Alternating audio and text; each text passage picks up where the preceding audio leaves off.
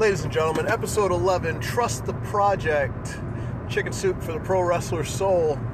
It is Thomas Brewington, and at this time, I would like to welcome my tag team partner, my hetero life mate, my best friend, the punk rock supernova, Mr. Eric Emanon. Eric, how are you? Chicken Soup for the Pro Wrestling Soul. That sounds delicious. It usually is, my friend.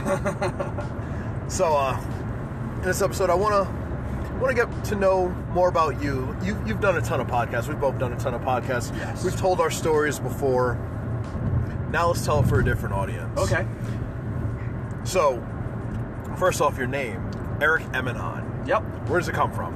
It was a rib given to me by my trainer in 2004. He more or less said, you got to go out there in an hour. We don't have a name for you at the time. I was using the name Eric Shane. That was the idea I wanted to go with. And he just said it wasn't enough. He's like, there's no real character name to it. So let's just call you Eric Shane Emanon. And I was like, what's Emanon? And he says it's no name backwards.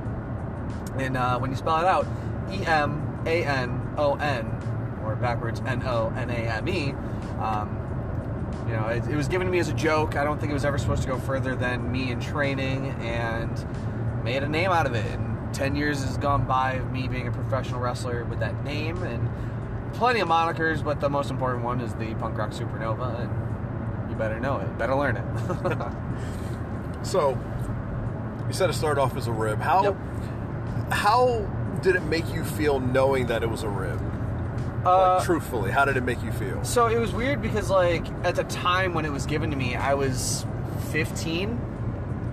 And so, 89, 99, 1, 2, 3, yeah, I've been 15, right?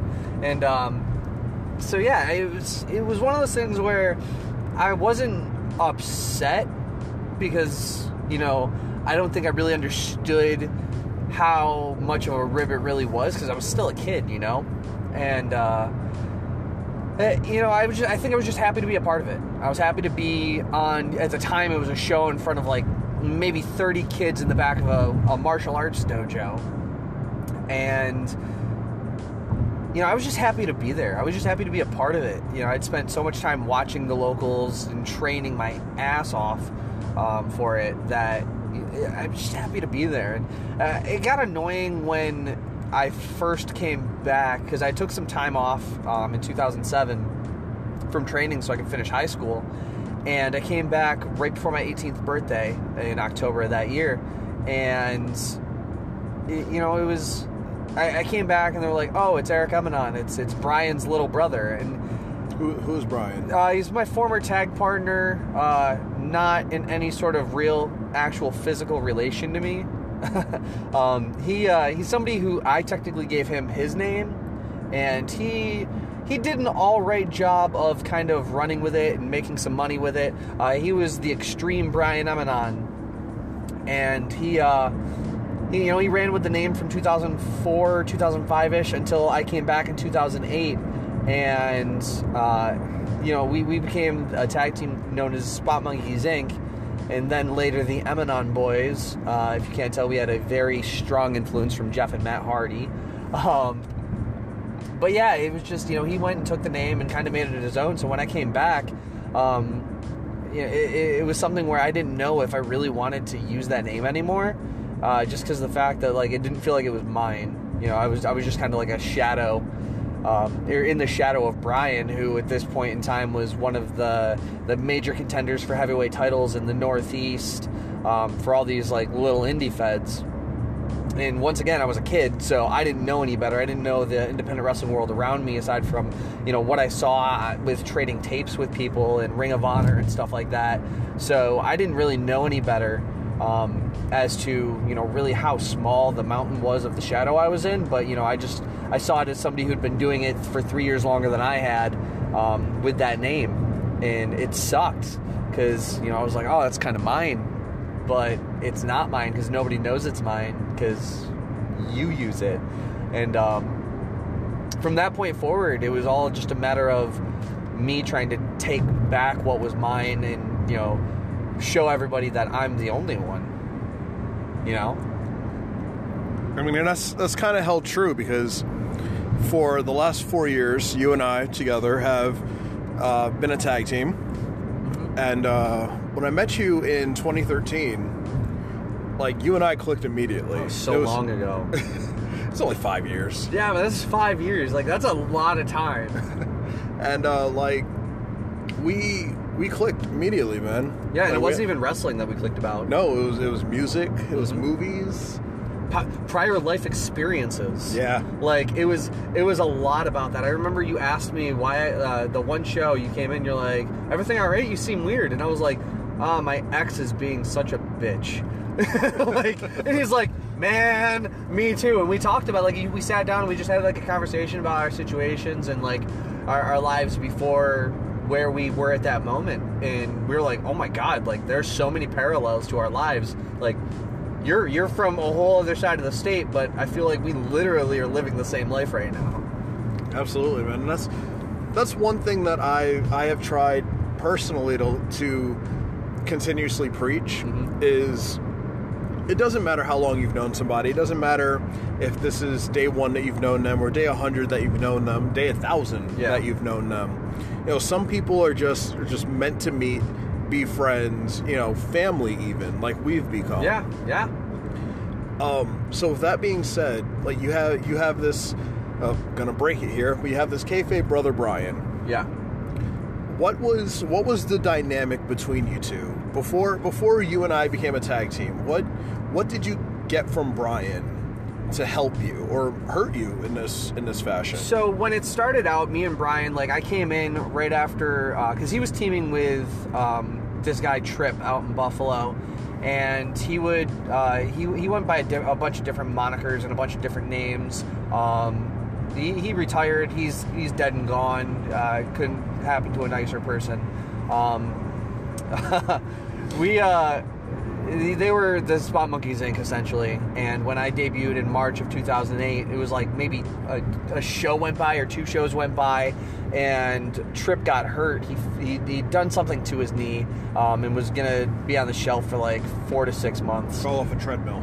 Wait, was it a fall off a treadmill? Yup. All right, so he fell off a treadmill, and I technically inherited my first 2 tag team titles. One of them was OSPW out in Buffalo, New York, and the other one was Next Era Wrestling in Rochester, New York. And they just kind of handed them over to me, and we're like, hey, you're a tag team champion now. And I felt like for me it was too much too soon, and it kind of developed my secondary ego Eminon persona that I've gotten well under control. It's kind of like my ego Eminon is kind of like the Hulk to my Bruce Banner, and it bites me in the ass more often than not, but I think after 10 years I've kind of got it decently under control. But what ended up happening was Brian gave me the tag titles, and it became less of us being equals and more of me being the sympathy factor for his heroics. And it got progressively worse over time, where I was getting volunteered for stupid spots, things that were going to physically hurt me, so he would look better when he came into the ring.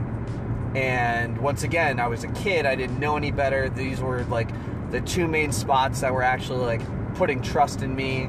Like I was punished by my trainer for my first actual out-of-state trip because I didn't take it with anybody. I took it with a friend of mine, and I went down to Pennsylvania, and I worked heel for the first time in my career in a tag team. We were known as Terror and Tinseltown. I was the Tinseltown, and he was the Terror, and it was perfect. It was a fun little shtick we had, and it was my first real pro wrestling payday outside of New York State. And I remember coming back in, and I was told that if I went out of state with this guy again, they were going to fire me essentially from my home fed. And so I got scared to actually travel because I didn't know any better. And that was another Brian rule where I was told, hey man, you shouldn't have gone without me. You shouldn't have gone out of state without me. And I feel like that was more of him trying to get more bookings and scare me into taking him with me than it was him trying to protect me, like he said it was. because back then it was all, I'm here to look over you, I'm here to be your protector, but it was more like I'm here to hold you back, I'm here to make sure you don't surpass what I'm doing. And we did that for it was just 4 or 5 years, man, where I just was constantly just getting beat up and broken down, and wrestling just wasn't fun. And it sucked because this is all I've ever wanted to do. I mean, I've physically done it now for more than half of my life. I've been training to be a professional wrestler and participating in professional wrestling events for more than half of my life. And so it's all I know. It's all I've ever wanted to do. And it got boring. It got I would dread going to shows. And 2010 rolled around, September 2010 rolled around, and my home fed closed. Shut up shop. Nobody really saw it coming. Nobody really saw any writing on the wall, because everything that happened discussion-wise happened behind closed doors. My tag partner sold off his half of the company, lost out on $20,000 worth of money. A bunch of shit got stolen from a safe at the venue, and I think that was really the big downfall of the company. And yeah, man, Brian taught me how not to be a douchebag in this industry and how to respect people as actual brothers. And honestly, a lot of the guys that were shitty to me in the indies when I was in my first 4 years, your death to 40 Mile Vets, that does not ring more true in my first half of my career. There's not a truer statement. It was the 40 Mile Vets that were telling me that I was never going to leave New York. It was the same guys that were telling me I was never going to be a heavyweight. The guys that were telling me I was never going to be more than a curtain jerker or a mid-carder. And, these guys were the driving force as to why I created the IndyCard Mafia, because these so-called, vets, these 40 Mile Vets, these bitter vets, and I can't even say vets because these guys are wrestling, 12 times a year? So it's one of those things where these guys were the driving force to bring back that brotherhood, because they're always talking about a brotherhood. They're always talking about, oh man, do you remember when wrestling was a brotherhood and people weren't just always trying to fuck their sisters? And that was the big driving force. It was I want that brotherhood that everyone was always talking about. And I knew when I met you, man, show number 2, when I saw you and you came over and you shook my hand and you hugged me and you're like, hey man, how you been? And you actually showed an interest in me as a person outside of me as a wrestler. That's when I knew we had something special. And I was like, you know what? Let's jump on this. Let's make some money. Let's have some fun. Let's rack up some miles, and let's prove everybody wrong that I'm not going to be anything more than a mid-carder or a curtain jerker. Let's prove them that I'm going to be more than just a cruiserweight wrestler, that I'm going to be more than just a fucking beat-up guy in the ring. I'm not here to job on the indies, man. I'm here to do work. I'm here to get noticed, and I'm here to make money and have fun. And I knew the second I invited you in our first match that we had as a tag team, I knew the moment that you came in and you jumped out Cryptic Keegan from the UWC, at that moment I knew when you started beating him with his own jacket, or his vest. It was his vest, right? It was my vest. It was your vest. My vest. You hit him in the face with it, and I was like, you know what? I think something special is going to happen here. I think we have stumbled upon something great. And I remember we pushed each other, and we constantly pushed each other, and it was the IndyCard Mafia was just started to make each other better. It was started to push you to be a better wrestler, to push me to be a better wrestler, because we weren't bullshitting each other like everybody else was. People would come to the back after a garbage match and get pats on the back and be like, dude, you guys stole the show, good job. And I'm like, no, they didn't. The show hasn't even gone on yet, and that's Ego Eminon talking, but the show hasn't even gone on yet. You got guys like me, you got guys like Tommy, you got guys like, at the time, Cassius Kutcher, who were going out there and just slaying. I went out there with my junior television championship in the main event of an OSPW show and wrestled Cassius Kutcher for the OSPW Heavyweight Championship. We had a killer match. I would argue that was one of the most memorable singles matches of all time at OSPW, simply because of the fact that it was the first time that the OSPW Junior Television Champion and the OSPW Heavyweight Champion fought in the main event of a show for the heavyweight title. I could have left with 2 weight classes worth of titles that show. All right, Connor. I don't know what you're talking about. You fucking do nothing. But that would have, like, it was a cool moment, man. And that's really all I care about in wrestling now is cool moments. Like, I don't care about a win and loss records. You know, titles are nice, championships are nice, and I'll gladly take them for the resume. I just want to put that out there. I'm going to preface this statement. I will gladly take championships for the resume.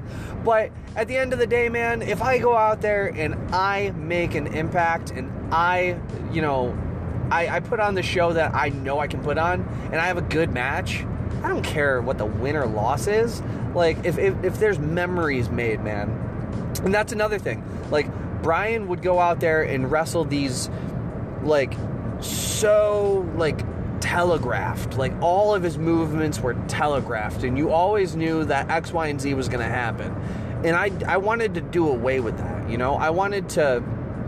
That's one of the driving forces that Brian gave me, was that I wanted to do away with everything that he taught me. I wanted to do the opposite, and that's just my rebel nature inside. Like, I was told how to do things, and I was told how to construct things, and I was like, you know what? I'm going to take your status quo, I'm going to put it to the side. I'm going to take your structure, and I'm going to put it to the side, and I'm going to find what works for me. And that rubbed a lot of people the wrong way, because I was doing things that I shouldn't have been doing. I was planning things the way I shouldn't have been planning them. But it was different than everybody else, and that scared people. I mean, it scared me, because, you know, I was stepping outside of my comfort zone. I was stepping outside of what I knew and what I was taught and what I was told, because I just didn't want to do what everybody else was doing. Like, we would do seminars before shows with people. And I remember this one show, we did a seminar with Cloudy, and he taught us a bunch of lucha stuff, but he specifically taught us one of the, you lock the hand, you run up the rope, cross-body arm drag. Everybody did it on that show that took the seminar. Everybody. And it's like, you took something special, you took something cool, and you marked out for yourself. And you put yourself more or less on this crazy pedestal of, you know what, I'm gonna go out there and I'm gonna show that I can do this arm drag the best, but you're not realizing that the guy who taught it to you is on the show doing it. And then everyone else in the seminar that's on the show is doing it. I mean, hell, I saw two of them in one match from two different people. Oh. And so it's just like, you gotta... A lot of people didn't want to learn from that. You know, they didn't want to learn from that experience. But, you know, it's the little things like that I would take from these shows and these people like Brian and my trainer, Tiger Smith, which, I mean, if you don't know who that is... you're one of the many. You know, at this point I could say I was trained in Rochester, New York, and if it's not by Colin Delaney, then people really probably don't know who it is.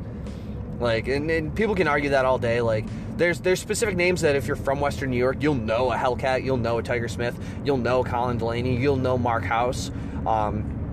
You know, guys like Super Beast who helped take part and train me. You'll know names like that if you're in Western New York, but more often than not, unless you're in a specific area where that person has been, nobody cares. So, let me ask you this question. Yeah. What have you done to let yourself stand out more since the incidents we just talked about? Since your Brian Emanon era, yeah, the beginning of the IndyCard Mafia, who are you now? What are you doing differently now? What have you learned now that has changed you for the better? What do you do now that maybe you feel you shouldn't be doing, but you can't find that off switch? What advice can you give to those listening to do different? Be comfortable in your own skin. It took me 6 years in this industry to be comfortable in my own skin, doing everything everyone else wanted me to do, and it just wasn't me doing me. And that was my biggest thing, was until I met Tommy, my biggest thing was I was just doing what I was told because I knew that's how I was going to keep my spot. And when I met Tommy, I essentially threw the book out the window. I said, fuck this, I'm rewriting this book, we're going to have fun. And that's when we started the IndyCard Mafia, and that's when I got comfortable in my own skin. I got comfortable doing what I wanted to do, telling people no. Like, that's another thing too. Don't be afraid to tell someone no. If it's a bad idea, or you don't feel comfortable doing it, or it goes against every one of your beliefs, just don't do it. Like, and that's something that I cannot stress enough. There have been so many times where I've lost spots because I've told the promoter no. And I'm not any worse off than I was before by telling him no and losing that spot, because I found a way to better my spot somewhere else.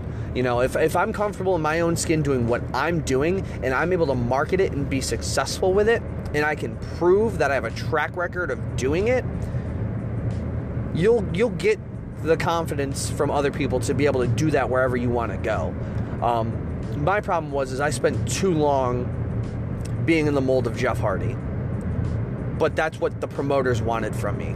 They wanted me to be a risk taker. They wanted me to be a daredevil. They wanted me to do stupid dives and, you know, have my Jeff Hardy Undertaker match against every big guy out there. But I could only go out there and die so many times before it started physically killing me. You know, I could only go out there and get beat up by so many big guys who just beat the shit out of me until I stood up and said, you know what, no, I'm not doing this. Give me guys to wrestle my size so I can show what I'm worth. Give me guys my size so I can give them the same opportunity that I know I deserve. And once I started being more specific about what I wanted to do, and once I started telling people, no, I'm not going to go out there and do that. I remember one show, I was having major car issues. I literally just had a new motor put into my car so I could start traveling to shows, because my other motor had blown. And the guy who installed it forgot to tie it on a ground wire. So the ground wire kept hitting my motor and blowing a fuse in my car. So I told the promoter, listen, I'm having troubles with my car right now. I'm going to try to get there as soon as humanly possible. You know, please bear with me. I'm going to be there.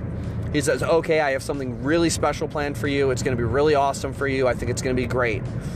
Turns out the really special thing, Sean Cooper booked me in the pre-show spot doing the Hans Gruber challenge. Now, Hans Gruber, fucking spoiler alert for anybody who's too stupid to realize body types, was Bishop. He's double duty on a show. He put on a mask, acted like Arnold Schwarzenegger, and would just beat the shit out of whatever young green kid was in the ring with him. The special thing he had for me was a pre-show spot, not a match, that I had to rush to Buffalo for in a car that was dying to not get paid. And I remember I got there, I did the spot, he told me what it was, I just looked at him and went, yep. And then I went and did it, I got my stuff, I left before intermission. I got home at like 8 o'clock. It was so nice. I was home before it was even dark out. And I remember getting home and getting all these text messages from people going, hey, is everything all right? I heard you had an emergency. I was like, no, I just didn't want to be there anymore. And that rubbed a lot of people the wrong way. But at the same point in time, the promoter was like, ugh, I kind of pissed him off. Like, I shouldn't have done that. And that's when people started taking me seriously there. Was like, I busted my ass to get there. And after that, I told him, never again. This is not happening ever again. You do this to me again, I will quit. And everyone was like, wow, okay. Now, here's the thing. Here's a question. Mm-hmm. You always are telling, well, not you personally, but you as a general whole of the wrestling community, are always telling young guys to pay their dues, earn their spots. Do you feel like a situation like that is a level and a limit that should not be reached? Because essentially what it was a job spot. It was a squash spot on an indie card. Yeah. How... It wasn't even an indie card. It was a pre-show. It was before the show was even taped, so it wasn't even physically taped. Oh. So, okay. It was to get the crowd into the show. It was what happened was, it was essentially like, you remember how In Your Face Wrestling used to do like not even In Your Face. OSPW used to do it. They used to do the karate things before the show. Yeah. It was essentially that. But me getting beat up by Hans Gruber. So it was a physical spot that you didn't even get footage for. Yeah. There's pictures. There's pictures. And I went out there in my Ramones shirt, a pair of shorts, my boots, and I don't even remember if I had taped up. I think I might have taped up, but like, it was so half-assed. And I went out there and was just obnoxious. I was over the top, like, because at the time I was like 160 pounds, so there was very little muscle on me. But I'm like walking around with like invisible delts. Like you had invisible lat syndrome. Yeah, yeah, like everything, just invisible everything. I'm just walking around, big shoulders, big back, big chest that aren't actually there, and it was just I was being obnoxious because I was just so frustrated with the spot. But to answer your question, man, like I don't think that job spots like that should be on the indies. Like I get, like if you got a kid who is, you know, young in the business but can bump and will make a guy look good, and you toss him a couple bucks for like coming in like as a student, being like, hey, I really appreciate you doing that for me, we're gonna take care of you now. But this was like 2 years into my career, and I was a tag champion or a former tag champion at that point, and like I was known in that locker room. You know, I'm not saying like, you know, I was a name, but I was saying like I had done more than most of those guys there. And so like when I got asked to do that spot, I was like, you could have told me on the phone what it was instead of just getting my hopes up and saying you had something special for me, because that's not special. There's nothing special about getting your ass kicked and not even getting one move of offense. Like it literally went, I'm Hans Gruber, what's your name? Eric Emanon, crowd pop. You're gonna do the Hans Gruber challenge. Let's see if you can beat it today. Jumping jacks begin. 1, 2, 3, he puts me in a full Nelson. Slams me down and stomps me out. There was literally zero offense. Zero, like, crowd interaction was there because I made damn sure that people were going to remember it. But it was just one of those things where I got beat up and that was it. You know? So, like, I don't think that should ever happen. You know, I think that that's an old way of thinking. I think it's a very old way of thinking. I mean, this is a guy who was, quote unquote, I'm doing the bunny ears with my hands, trained by Al Snow. And it's like, I've spoken with Al Snow. I've done seminars with Al Snow. That's not an Al Snow way of thinking. Al Snow is all about building people in any which way they can. And all the seminars I've done with him, that's all he's been about, is making stuff make sense. There's no sense made in there. You completely killed my character for somebody who doesn't even wrestle. Or a character that doesn't even wrestle at that point. You know, it's supposed to be a comedy spot, but there was no comedy there. It was me getting beat up. You know, and it's like, it's not like I did anything wrong. I was just being punished for not showing up and doing ring crew. That's essentially what I thought it was. So, now, once again, question posed. Mm-hmm. Do you feel like that's an appropriate way of doing things? No. Do you feel like as if you were taken advantage of then? Absolutely. And I think it had to do with the fact that they knew I wasn't going to say no. You know, and that's why after that, I made very clear that if that happened again, I'd be gone. And it was one of those situations where had he told me when I was back in Rochester, hey, we're going to put you in the Hans Gruber Challenge tonight. We don't have a match for you, but this is like our way to get you in front of the crowd. Like, go out and just make it your own. I would have been happier.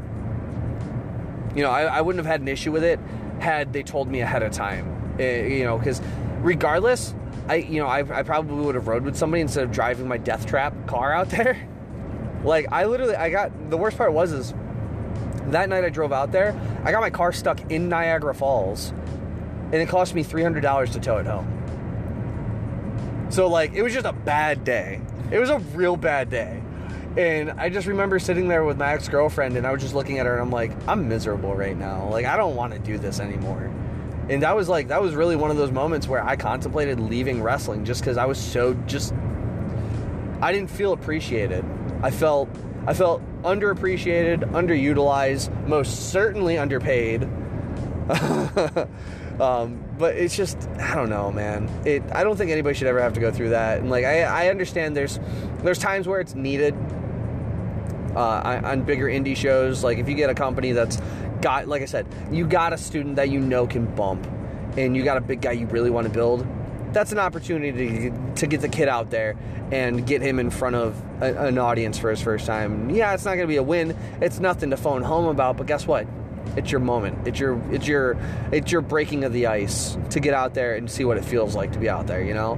And I think in that way it would work, but to take somebody who's done so much for the company up until that point and was a well-known babyface, a well-known commodity there. Like, I felt like it was burying me in a way. And, it's not like I didn't make my intentions known. It's not like I didn't make my intentions known that I wasn't going to be there for Ring Crew that morning, even though the shows leading up there, I was there for Ring Crew before some of the Buffalo guys were, And I think that's why I was so upset about it. All right, well, we're going to take a quick break, and then we'll be back with more Eric Emanon. Yeah.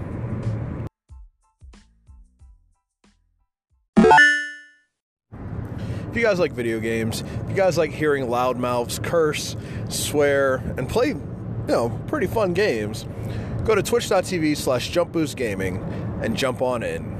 Every Friday we play Fortnite. We throw a couple streams in there in between, all around a good time with some good brothers. Do yourself a favor. That's twitch.tv/jumpboostgaming.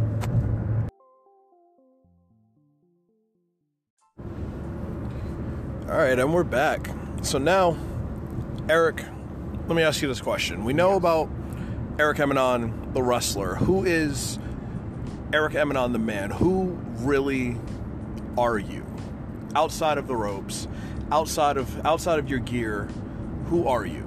I'm still a punk rock kid at heart. I mean, that speaks for it, but, I'm a punk rock kid who lives in a suburban home with a suburban family, and I got 2 kids and a wife, and I'm growing up, and it's weird.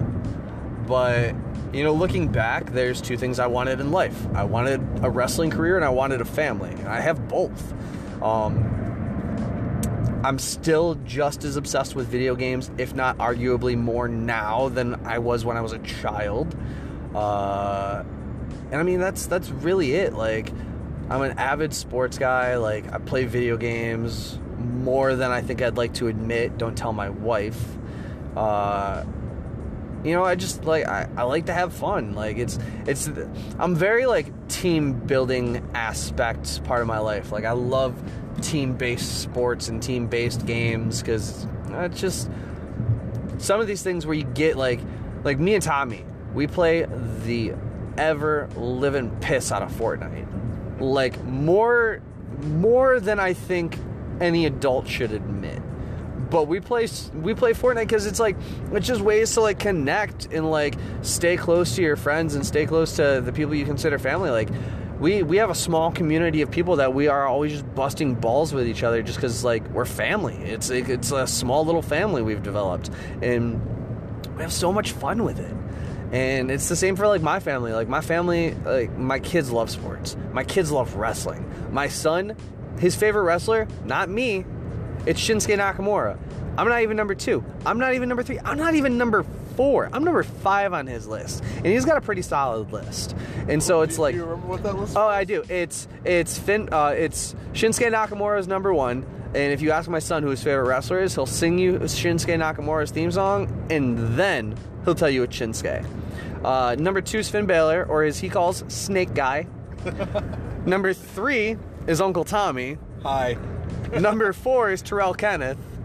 And I'm number 5. And when I said I'm number 5, he goes, you can be 4. And I was like, don't patronize me. I'm not even my daughter's first favorite wrestler. My daughter's first favorite wrestler, Bayley. Second, John Cena. Third, me. So I'm okay with that list. Like, I can't even see number 2, let's be honest. And number 1, number 1's character, quite literally designed for my daughter. Like, if my daughter was to ever be a wrestler character, it would be Bayley. Like, there's no argument there. No, I can agree. And so, like, that's the big thing, is like, my kids love wrestling. That being said, it's not like a forced love for wrestling where I was like, hey, you guys should watch us. No, it was like a natural progression of, like, they would see it on every so often and, like, maybe see, like, the beginning of a pay-per-view and would just be into it. They'd be enthralled by it. They'd be hooked to it. And it wasn't just like, I was forcing them to sit down and watch it. They wanted to sit down because I was interested in it. And so, like, I think that's why it matters most to me that they like it. But, that it's just, like, my son loves sports. My son loves baseball and football and hockey. My daughter loves soccer and baseball. Like, So it's weird being a family man in this business too, by the way. I have to say that. Like, I never thought I'd be a family man in the wrestling business. Well, why do you say it's weird? What makes it weird? Well, all the bitter vets who told me you can't have a family and be a wrestler. Like, they had failed marriages, and, like, I've seen so many failed marriages in professional wrestling because, arguably the 40-mile vets were unfaithful to their wives, an hour from home, and it blew up in their face. And, I mean, that's their problem. Like, good for them. It's not my life. I'm not going to live it. I'm not going to tell them how to live it. But, I'm very faithful in my wife. Like, I believe in, once again, I believe in a good, solid team. My wife is my tag team partner in life. She's the yin to my yang. She's the one who keeps me balanced when I'm stressed out about wrestling, or if I get like down about a bad match, which happens often. I get down on myself about like subpar performances, but that's weird because subpar in golf is better. But like, you know what I'm saying? It's a weird way.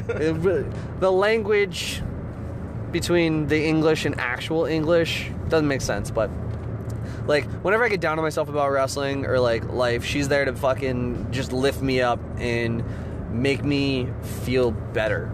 Like, and she doesn't have to do that. Like, that's not her job to make me feel better, but like she does it because she wants to see me happy, and she pushes me to be the best me that I can be. And that goes back to the whole being comfortable in your own skin, man. Like, she always told me, like, you can do this without Brian. And I was like, but he's my tag team partner and it's all I've ever known. She goes, stop being scared and just do it. I was like, I think you got a point. And it was just like that little push I needed from her to like tell myself I could be better. And then when I started bringing Tommy around, she's like, I love Tommy. And I was like, I love Tommy too. Like, it's weird. Like, Tommy is like that little brother. Like, he's like my little big brother. It's weird. He's my big little brother. Big little brother. Big little brother. But like, it's so strange because it's like, I come from a very supportive family. Like, my parents took me to wrestling training once a week, like when I was going, and they would take me to this school. And so like, when me and my little brother were wrestling like in the backyard when we were children, like I said in my speech for him at his wedding, I said like wrestling always felt weird because I always wanted him to be there and in my corner, because like that was what I always wanted when I was a backyard wrestler with him, was like him to be part of my tag team. And it never happened. It never worked out that way. Like, my brother was a referee for 2 years. That was a fun little fact about my brother that, like, a lot of people don't know. I didn't know that. Yeah, he was, we called him Pistol Pete. He used to dress like the classic WCW ref with, like, the bow tie and the blue shirt. And, he was 13 in reffing for this company, and he was great at it. And I think he just kind of fell out of love with wrestling because, he had a lot of other things that he cared about and was passionate about, and I just don't think refereeing was one of them. And like I said, he was good at it. But I said in my speech for him at his wedding, because I was his best man, I said to him, I was like, you've always been super supportive, and you've always been there for me. And there was always that one thing missing in my career, and that was you being in my corner as my tag team partner. And I always wanted that. But now, like, Aubrey, your wife, just gained an amazing tag team partner, somebody who's going to be supportive, be there for her, and he has a hell of a right hook.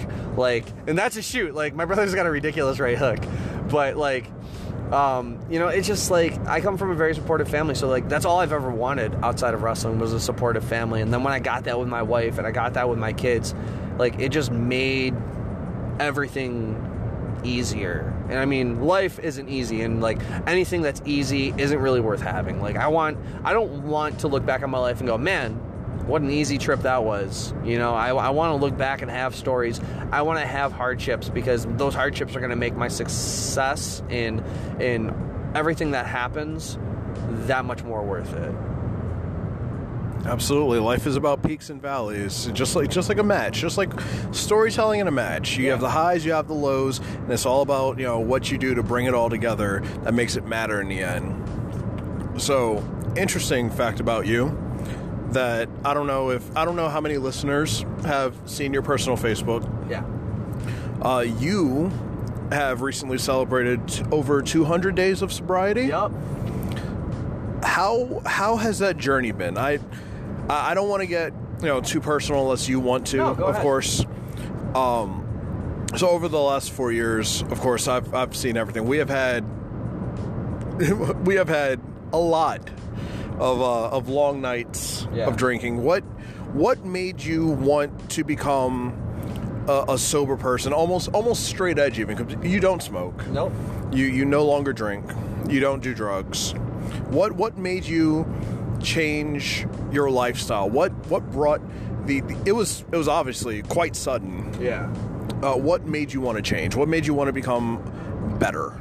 So I tried being sober towards the end of my first year of marriage. I was not happy with myself. And I thought like a drastic change would be for the best. And so my New Year's resolution, because I was married in February of 2014, and yeah, 2014, right? Yeah, because I've been married, 2013? 2014. Yeah, 2014, because I just celebrated my 4-year anniversary at the beginning of this year. And so my New Year's resolution that year was, going into 2015, was to stop drinking. And I made it a month and a half. And it was tough, man, because, like, I really just wanted to be sober. And it was more for, like, getting in better shape at that point than it was anything else. And, like, I just wanted to be in better shape. And, you know, I started getting in better shape. And I went, well, I can have a drink here and there. And then I just kind of started spiraling again. And, like, I grew up with my dad who drank a lot. And it put a lot of strain on my family when I was a teenager. And so, like, I saw myself starting to go down that path and was like, what am I doing? Like, I don't want to drink all the time. It's a waste of money. I wake up feeling like garbage the next day. And, like, my wife travels a lot for work. And, like, I travel a lot for wrestling. So it was like when she was gone, I was substituting companionship with alcohol. And it was not good. Like, I was arguing with a lot of people for no reason. I was picking fights with people for no reason. I was in a bad mood all the time for no reason. And one day I just said, you know what? I've had enough. And I gave away all my liquor. I poured what little beer I had left down the drain, returned all the cans, and, you know, I was like, I'm done. I'm just gonna be done. And then 2 weeks goes by, and I was like, you know what? I'm feeling pretty good. I'm feeling less bloated. I'm feeling less sluggish. I'm feeling more in touch with myself than I have in a while. And my wife came up to me and said, hey, I got something to tell you. And I said, what's that?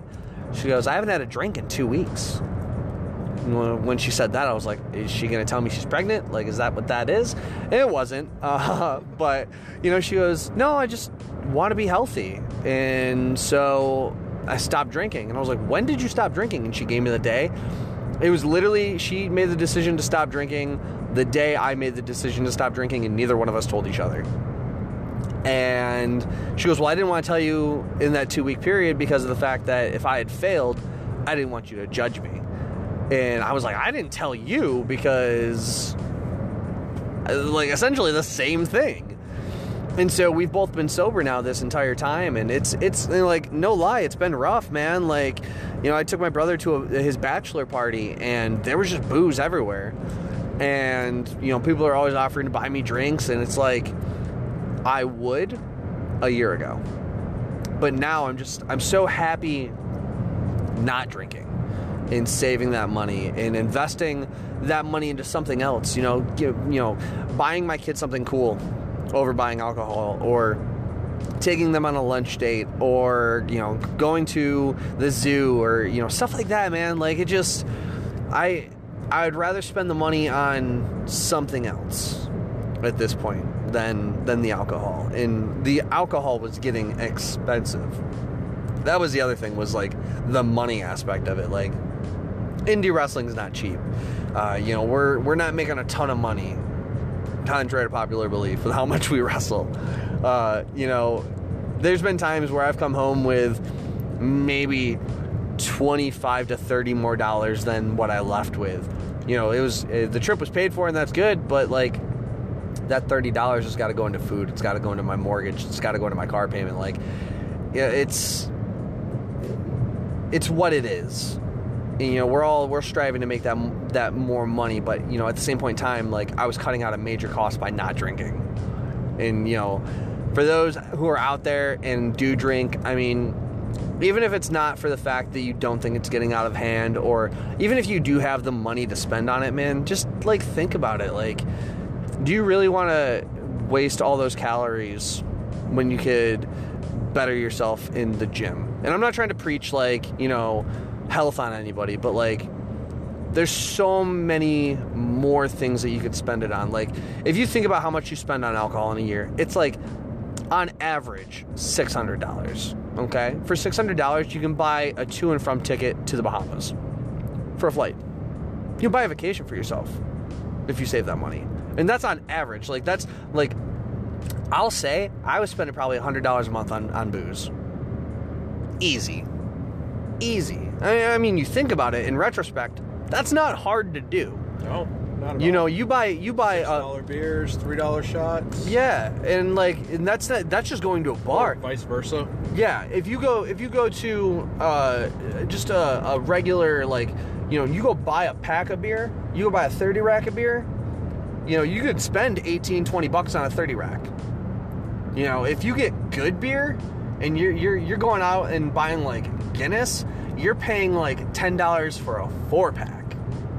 And when I was drinking Guinness, man, I was going through like 5 or 6 4-packs every 2 weeks. Like, you know, I was drinking 4, 5, 6 beers a night. Like, it was not good. And so I just thought about that. I was like, you know, I could save all this money and spend it on my wife, spend it on my kids, save up for a trip, do something cool. Like, me and my wife got to go to Salem, like, randomly. Just she's like, you know what, I got this meeting out there. You know, I got a lot of work to do. Do you want to drive for me? And we'll have somebody watch the kids and we'll go to Salem the next day? Yeah, okay. Like, you're telling me we can go see something that we've been talking about seeing for 6 years of our relationship? Yeah, of course.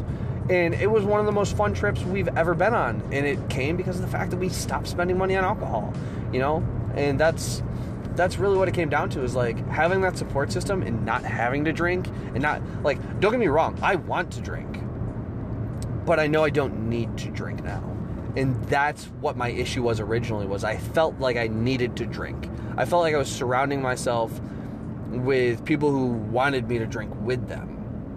And, you know, I felt like I needed to drink because I wanted to appease them, and I wanted them to, you know, I wanted to fit in. Because, like, that's another thing, too, is, like, I drank to fit in with people, because I wasn't exactly the most popular kid in high school, so I didn't really fit in.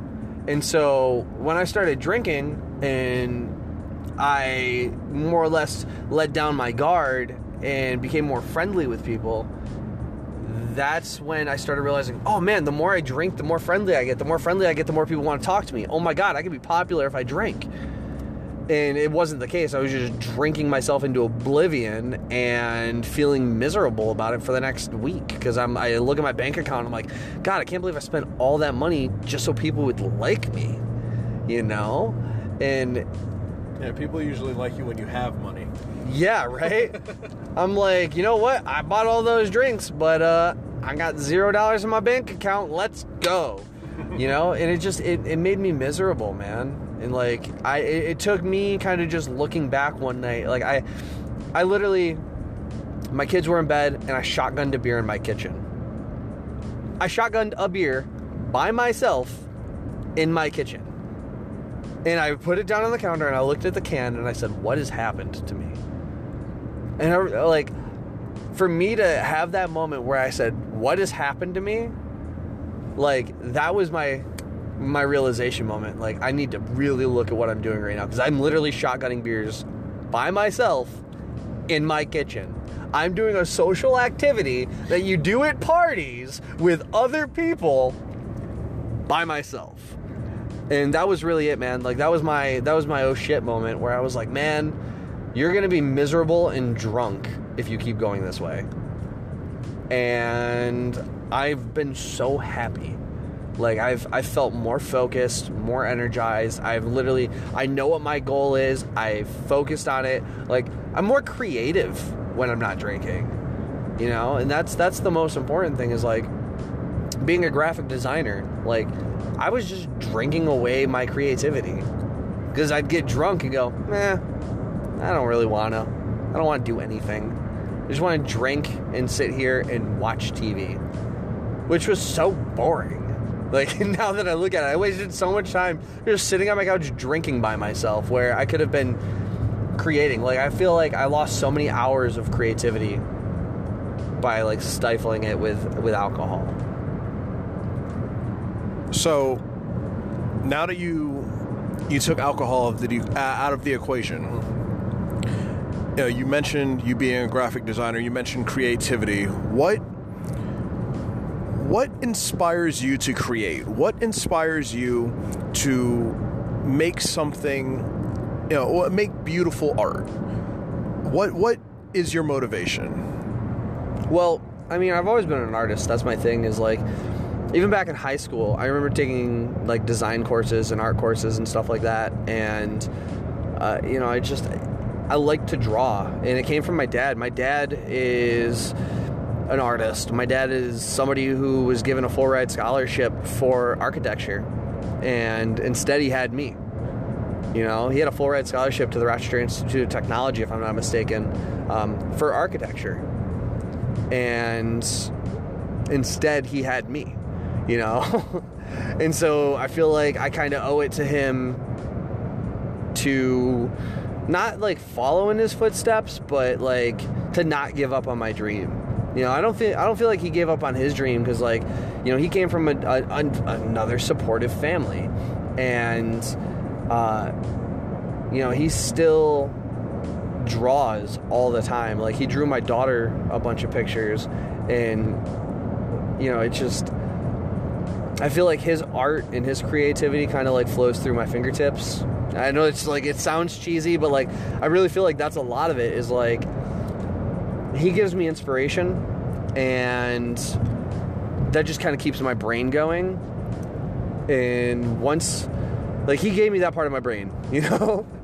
And when I was a kid, he would draw pictures of, like, this crazy cat and this crazy clown. Like, I specifically remember these two drawings, and he draws them all the time still. And it's the funniest thing. Like, he'll leave them randomly on my whiteboards in my house when he stops by, and I'll find them and I'll laugh so hard. But like, his creativity and his art has always been, like, an inspiration of mine. And when I started doing design, my whole mindset was, like, independent wrestling doesn't really have good designers out there. And that's when I started.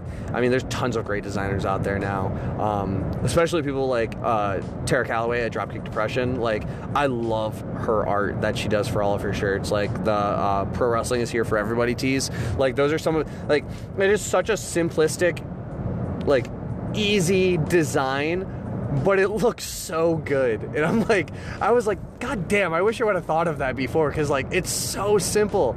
But, like, that's what wrestling needs, is, like, clean, simple designs that, like, when you see them, you're just like, damn, that's good, you know? And, you know, there's tons of other designers out there that put out quality stuff now, but, like, my original thought process was, like, I don't want to be the same indie wrestler who's wearing red and black, just like everybody else in the locker room, who's got the black t-shirts with the red logo on it. Like, I wanted to be different. I wanted to put out stuff that people could wear outside of wrestling.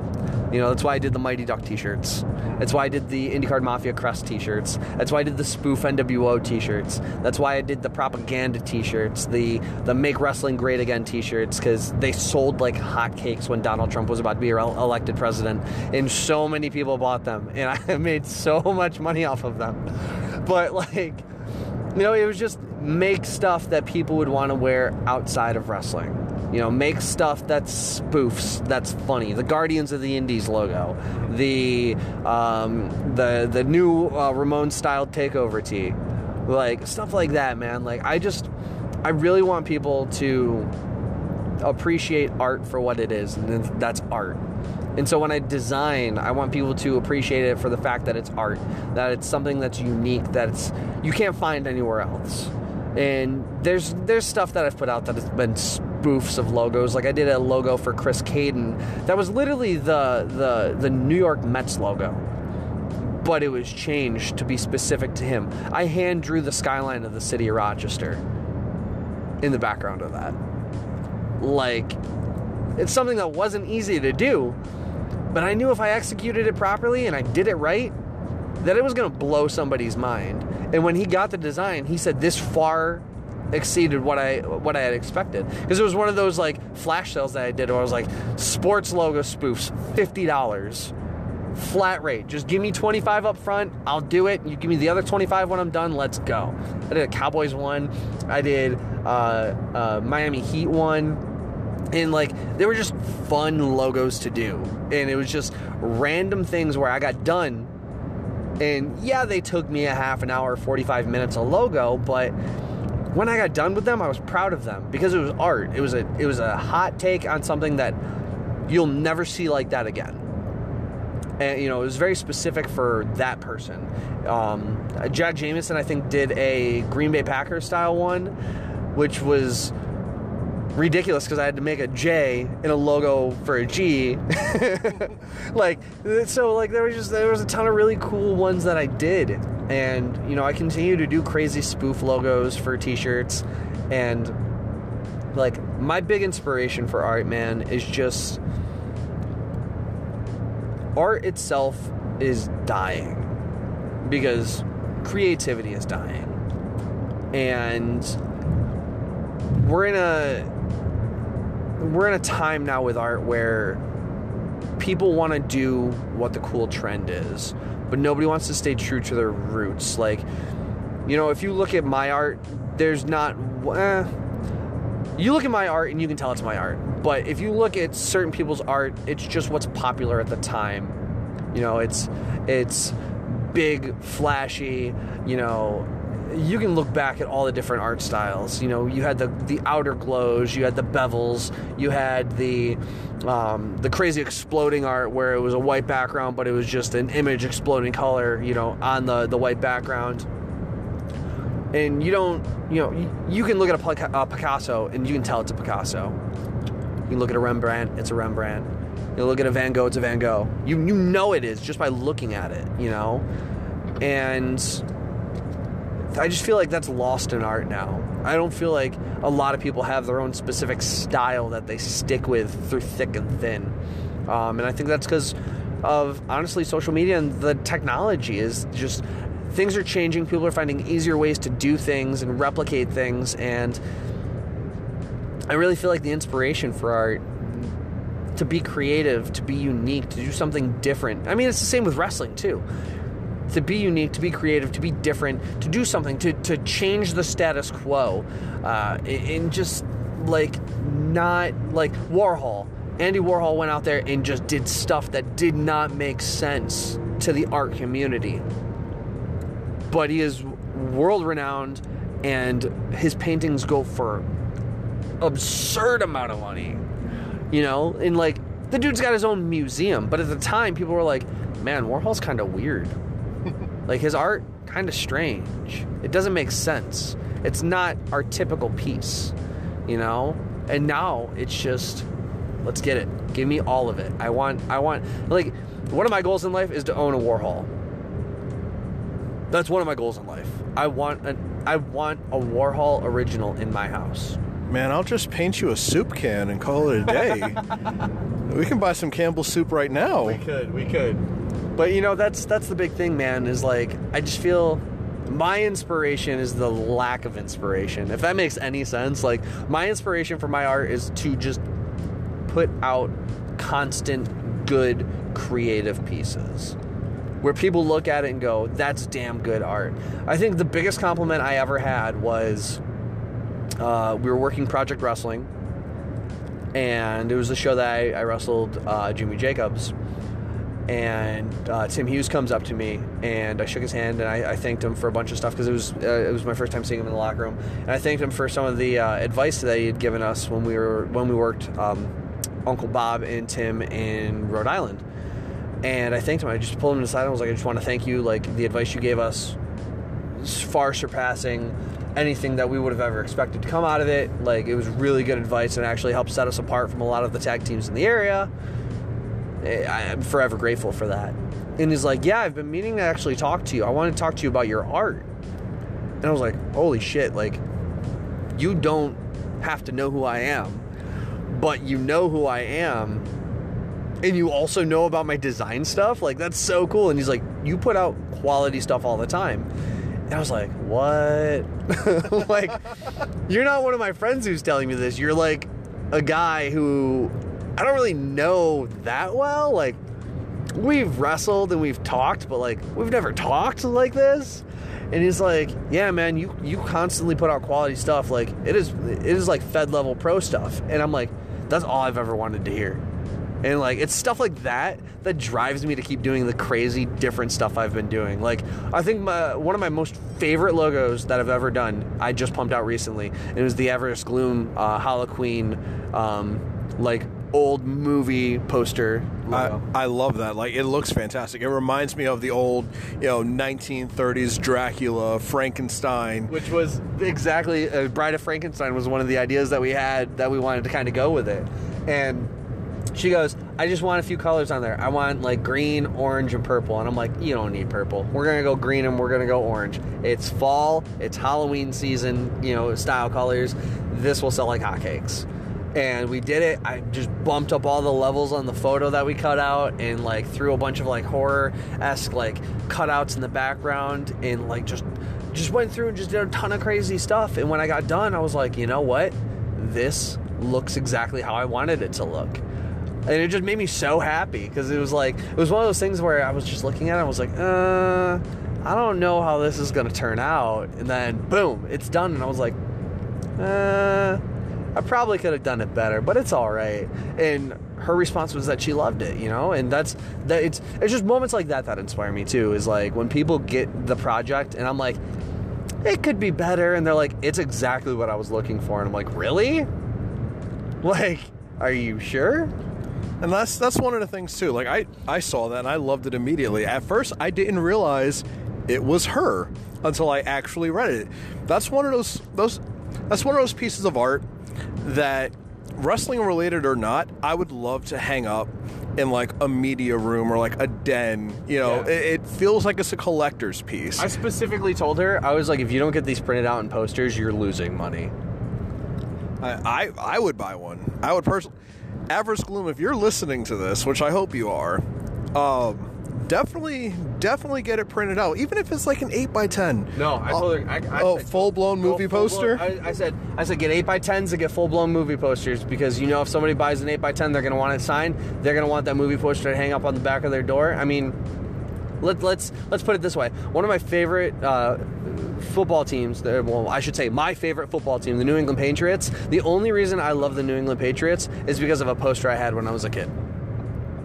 That's literally the only reason. It was a poster I had of Drew Bledsoe when I was a kid. And I was like, I like that team because that poster is cool. And I didn't know any better. Like, I didn't know at the time they were garbage. I wish you would have made better baseball choices. Hey, man, I was a Yankees fan growing up, fun fact. And then I did a report on George Steinbrenner in the 6th grade, and I realized how much of a piece of shit he was. And I was like, wow, you're kind of a not good person. You allowed racist coaches to, like, destroy your team from the inside out. So I'm going to like the team that's your rivals now. Could have been the Mets. That hurt you, didn't it? Yeah, that hurt. 86 was a rough year for me, even though I wasn't alive yet. But, all right, guys, we're going to take one last break, and we'll be back for part 3 with this interview with Eric Emanon. Stay tuned.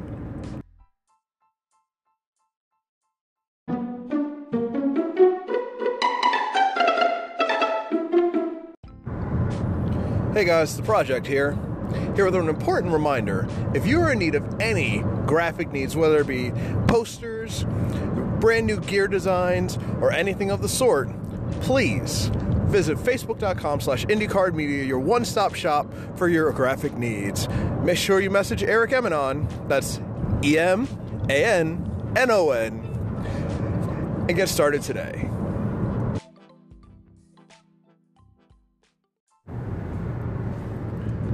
And we're back, part 3 here with Eric Emanon. Eric, who were your biggest inspirations, both professionally, personally? I know you touched a little bit on it in the previous segment. And what do you hope that you can do to inspire others? So, answer your first question, the inspirations. Inside the ring, it's tough because there's so many. And it's kind of a generational thing for me. Like, if you ask me 80s and 90s, it's Piper. 90s to 2000, the Hardys. 2000s moving forward, it's guys like Sick Nick Mondo, CM Punk, Daniel Bryan, Chris Hero, Colt Cabana. Moving into the later years, the 2010s and moving forward to current, guys like John Cena, which a lot of people laugh at, but I'm like, the dude is a genius when it comes to marketing. He's been relevant in wrestling for what, almost 2 decades now? Almost. Like, about 16 years? Yeah. So, like, I could only hope to have half the career in the biggest company, arguably in the world, and make half the money he's made. So, yes, John Cena is one of my inspirations. But guys like Dean Ambrose, Seth Rollins, Dean Ambrose more specifically because this guy was a death match wrestler for CZW. Like, he got noticed by killing himself. Anyone ever seen the Skill Saw to the Forehead video? Like, it's gross. It's so good. It's gross. But this is a guy who made it to the big show. Another one, Sami Callihan, Jimmy Jacobs, a guy who I got the opportunity to wrestle and pick his brain, which was awesome. But yeah, that's kind of like the wide array of, everything is just those guys. I watch whatever I can find, and, when people tag me in clips, and like, one of my favorite, most recent stumble upons was Sick Nick Mondo versus CM Punk at some place, like, randomly. I think it was like either Illinois or Indiana. But I stumbled upon it, and Sick Nick Mondo, another deathmatch wrestler, wrestled CM Punk, not a deathmatch wrestler, in an actual wrestling match, and it was pretty good. And so it was like one of those random, like, I found it and was like, how have I never seen this match? Like, these are 2 guys I love, and how have I never seen this match? And I watched it, and I was just taken aback at how good it was. So sticking on that topic before you answer the personal part, do you remember what the first large-scale wrestling match was that you ever saw? And then do you remember what the first independent wrestling match you ever saw was? So the first large-scale wrestling thing I had ever seen, it wasn't even a match, it was the Outsiders invading WCW. That was the first thing I had ever seen. That was my introduction to professional wrestling. Okay. Like, literally, that show happened, and we were watching Nitro. Was it Nitro? Yeah, I think we were watching Nitro. We were watching WCW at my grandfather's house in South Carolina. And it was when the Outsiders were invading WCW. And then the moments after that I remember very specifically, I remember the Hardy Boys in their tag team ladder match. The first ever... The TLC match? No, the first ever ladder match in Cleveland. The one that was at I think it was the Gund at the time. Yeah, which is now the Q. Yep. Yeah. It was where they wrestled, I think it was Edge and Christian, and they wrestled for the briefcase for Terry. For Terry's managerial services. And like $10,000 as well, I think, was in the bag. Possibly. It was like essentially... It was when Michael Hayes was with the Hardys as a new brood, if I'm correct. Yes. And I remember because it was King being a super pervert, and Terry was like, yeah, you just gotta climb this ladder, and he's like, you gotta climb. And she's like, yeah, climb this ladder right here, and she's climbing this ladder in a skirt, and King's like, ha, ha, and I'm like, yo, wrestling's dope. I mean, I was just a little kid, so it was just funny to me. But I remember specifically watching that match, and I remember the opening because it was a double Irish whip, and when Matt and Jeff both hit the ropes, Matt went under the top rope and came up and guillotined himself in the ropes. How I've been there. How ironic. I've been there. I know those feels, Matt. Me and you. Same. but yeah, I remember that match. Like, that was one of the bigger ones that I remember specifically. It just, dude, there was so much, like, wrestling-wise, professionally, that I had seen at once. Like, another standout moment that I tell everybody that I had was specifically Chris Jericho standing on the ramp at SmackDown. Was it SmackDown? I want to say it was SmackDown. Standing on the ramp calling Stephanie McMahon a trash bag, bottom-feeding hoe. I specifically remember that promo. I remember the old Raw is War stage. The horrible large Titantron. The giant metal beams. Yeah, the giant... That was the other thing, too. It was like, when you look at wrestling back then, you don't realize how close WWF or WWE wrestling was to being an independent wrestling show until you see how bad that stage was. And then I remember the introduction of the SmackDown Fist. That was another really big moment. What about on the independent scene? What was the first indie match you remember seeing? So I actually remember my first actual in-person independent wrestling show. It was my first indie show ever. Was a Kayfabe Dojo show. It was the debut show for Kayfabe Dojo in Rochester, New York. I remember Hellcat coming to the ring with, at the time, Fury, formerly known as Brian Emanon, as one of his, like, henchmen. And I remember looking at my buddy Francis and going, me and him are going to be tag team partners someday. And he laughed at me. He didn't take me seriously. And then we ended up winning tag titles, like, it was like, what, 8 years later, 7 years later? I think it was like 8 years later because it was 2000. But like after that, that's when I started watching independent wrestling very closely. I think the first real big indie show I remember, the one that I like specifically sought out, was the Tournament of Death 2 highlights from Brutal Butcher Shop on YouTube, where Sick Nick Mondo took the plunge off the building. It was so gross. Hit the ground. But it stood out to you. Oh yeah, like that's one of those. I remember he did the electric chair gimmick into the table off the Ryder truck, and then the weed whacker. Yeah. And then the top of the building. And like those were three moments that just stood out. Like I remember those. I remember watching that video because that was my first introduction to Atreyu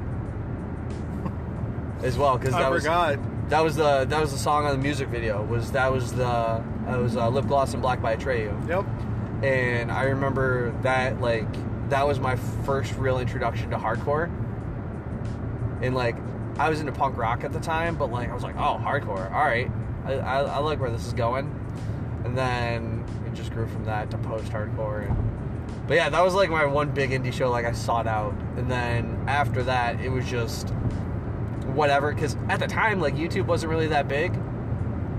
And like it was hard to find stuff, like, tapes-wise. Yeah. You had to, like, that was like, I grew up in a weird time in wrestling, man. Like, I grew up during the end of tape exchanges and, like, just, like, buying, like, indie wrestling tapes to DVD sales. And, like, that being the big thing. And now, like, on-demand streaming. Like, on-demand streaming, digital platforms, yeah, man. Yo, it's so weird to me that, like, almost 20 years ago, it was just VHS tapes.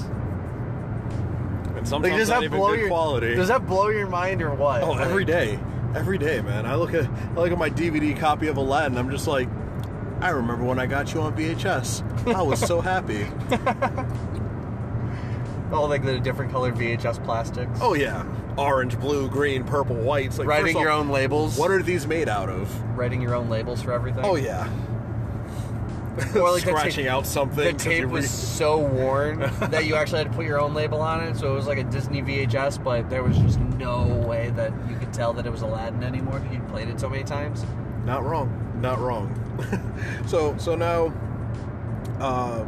did we touch on the personal? No. So personal, like my personal inspirations for pro wrestling is like my grandfather. My grandfather, I can't remember if he ever actually saw me physically wrestle in person. I know he'd seen videos of me, but when I was starting to wrestle professionally, he was in South Carolina still. So I think he only ever got to see me wrestle via, like, video. So, like, that's kind of tough for me because he was one of the reasons I wanted to do this. And it was rough, man. But, like, he's one of my big inspirations. And, like, between, like, him and my dad, those are, like, the two driving forces. When I say my grandfather, I mean my papa, my grandfather, my mother's father. And, yeah, like, those are my two, like, personal, like, pushes to, like, want to be where I'm at and do, like, well. And, like, my relationship with my dad was never really good, like, when I was a kid. And it only got better as I got older. Once I became a father, I think that's really when it blossomed into what it is now. Like, I talk to my dad almost every day. And, like, between him and, like, I want to give my kids the life that I wanted when I was young. And so, like, that's another driving force. And then, like, I want to be able to pay back my wife, like, somehow for all the support she's given me over the past 7 years, you know? Because that's another thing. Like, my wife's first actual wrestling match, seeing me live, was a ladder match. Oh, fantastic. I won, by the way. Well, at least you had that going for you. I won. I did a swanton off the top of a ladder. She lost her mind.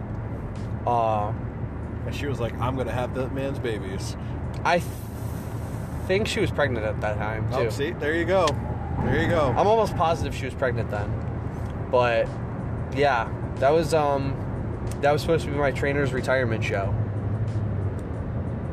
We never retire in professional wrestling. We just come back and work really awful places and tell stories to people and claim that my success is their success. I'm not bitter or anything. But, you know, like, those are my personal, like, inspirations to want to do this. Like, and then my big thing has been since, you know, meeting Tommy and, like, right before that when I decided to go on my kind of own path and, you know, take the path less traveled. I just wanted to do it for me, you know, to prove to myself that I could do it, that I had the potential to do it, that I had the drive to do it. Because really, bottom line, at the end of the day, I'm literally the only one who's going to stop me from really obtaining my goals, and me not taking, you know, no as an answer, and just kind of getting out in front of whoever I can get in front of and putting on the best show I possibly can. Like, that's just that drive, that, you know, once again, back to my art, that, you know, be original, be specific. Like, that's my personal inspiration, you know? Okay.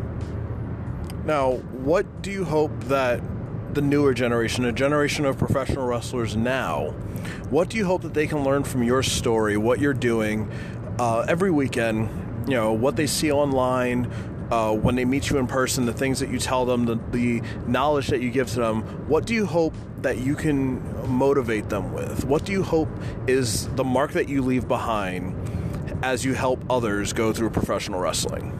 Fear me. No, I'm kidding. Don't fear me. I'm your friend.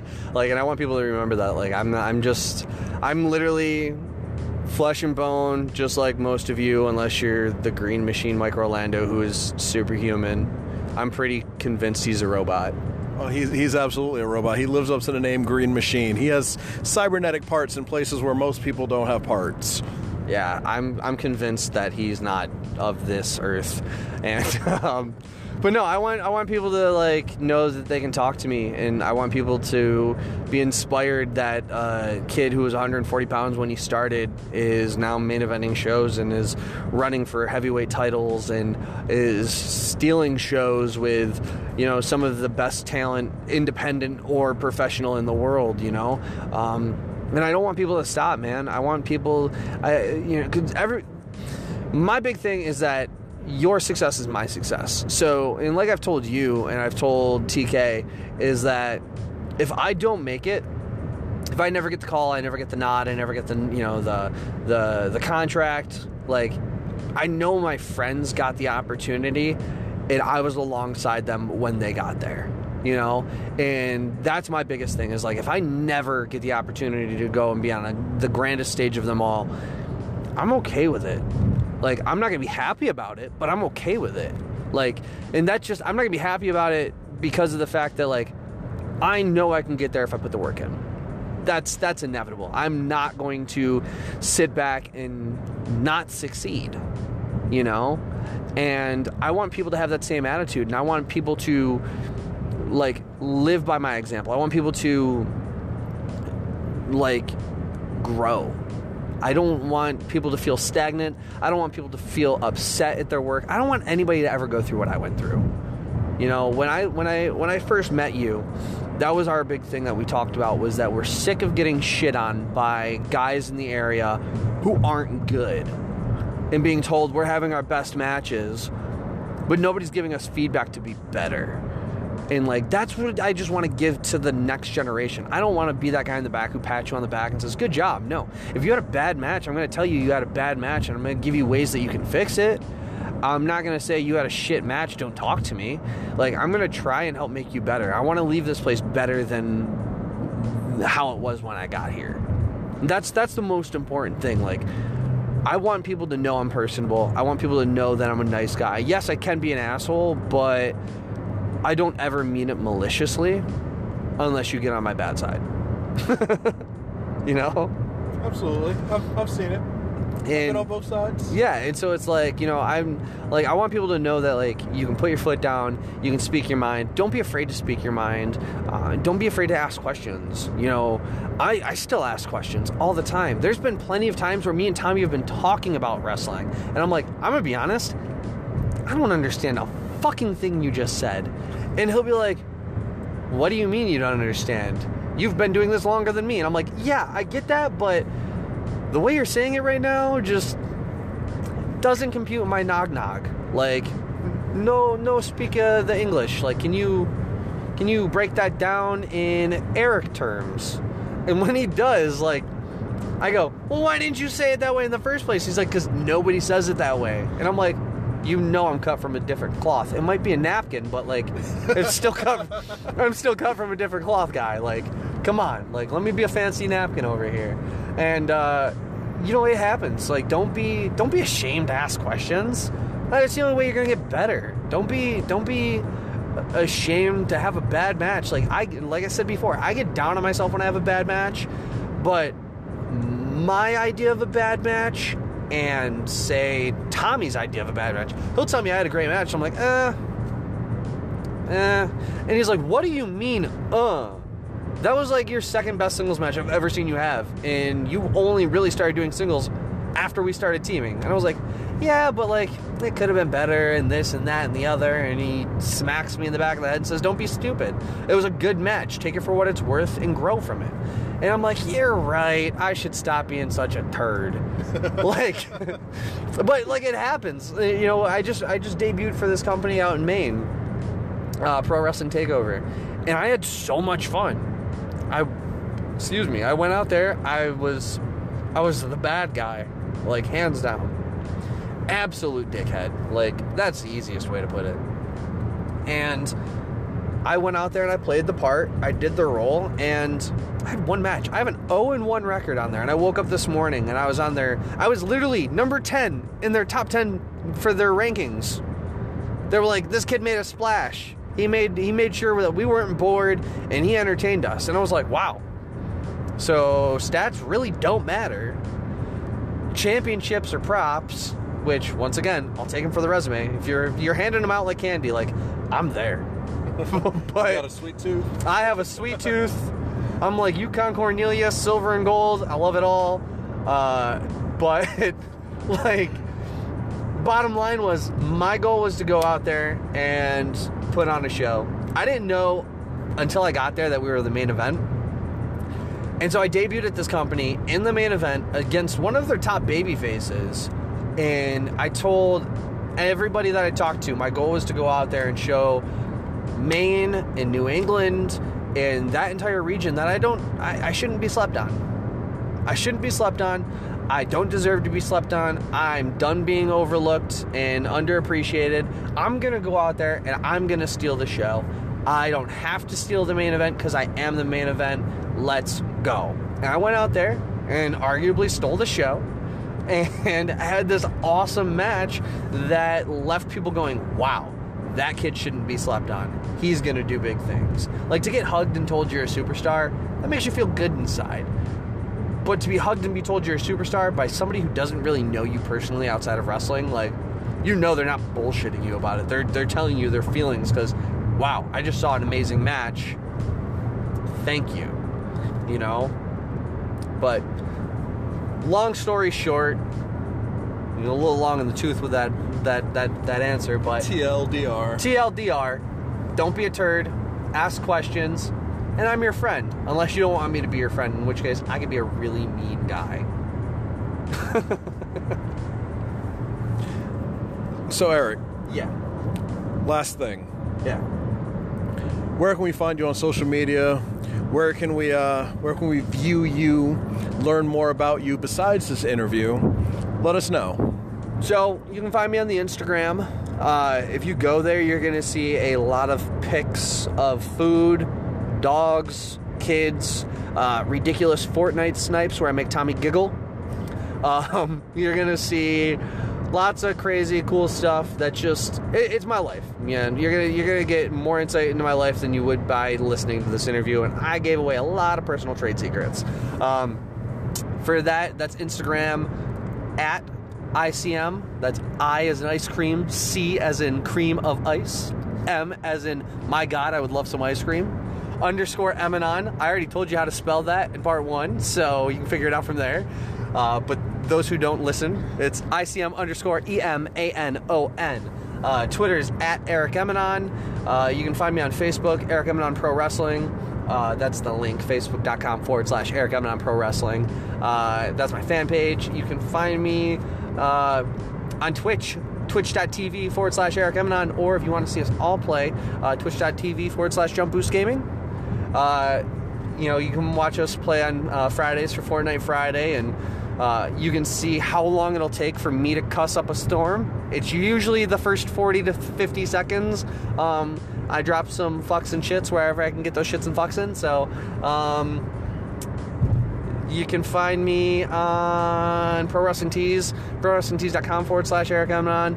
I do have a Teespring store, teespring.com /ICM. It's IC Media Outlet, I think it is. There's a lot, man. If you're in Toledo, Ohio, coming up August 11th and August 18th, we will be out there wrestling singles. Singles We're matches. doing singles stuff out there, showing that we aren't just a tag team, but we are rabid singles competitors. We're also ravishing. We're handsome. We're pretty. We're pretty good.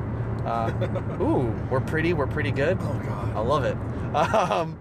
But yeah, man, that's pretty much it. I think I got everything. yeah, think you got everything. I think I got everything. That sounds about right to me. There's a lot. There's a lot of social media, man. I'm just trying to be everywhere. I'm trying to get my finger in a little bit of everything. You know how it is. Phrasing? No, I think I meant it that way. Oh, all right. A little bit of this, a little bit of that. That's how you get in trouble. A little peanut butter and jelly. Oh Lord, PB&J. Lord.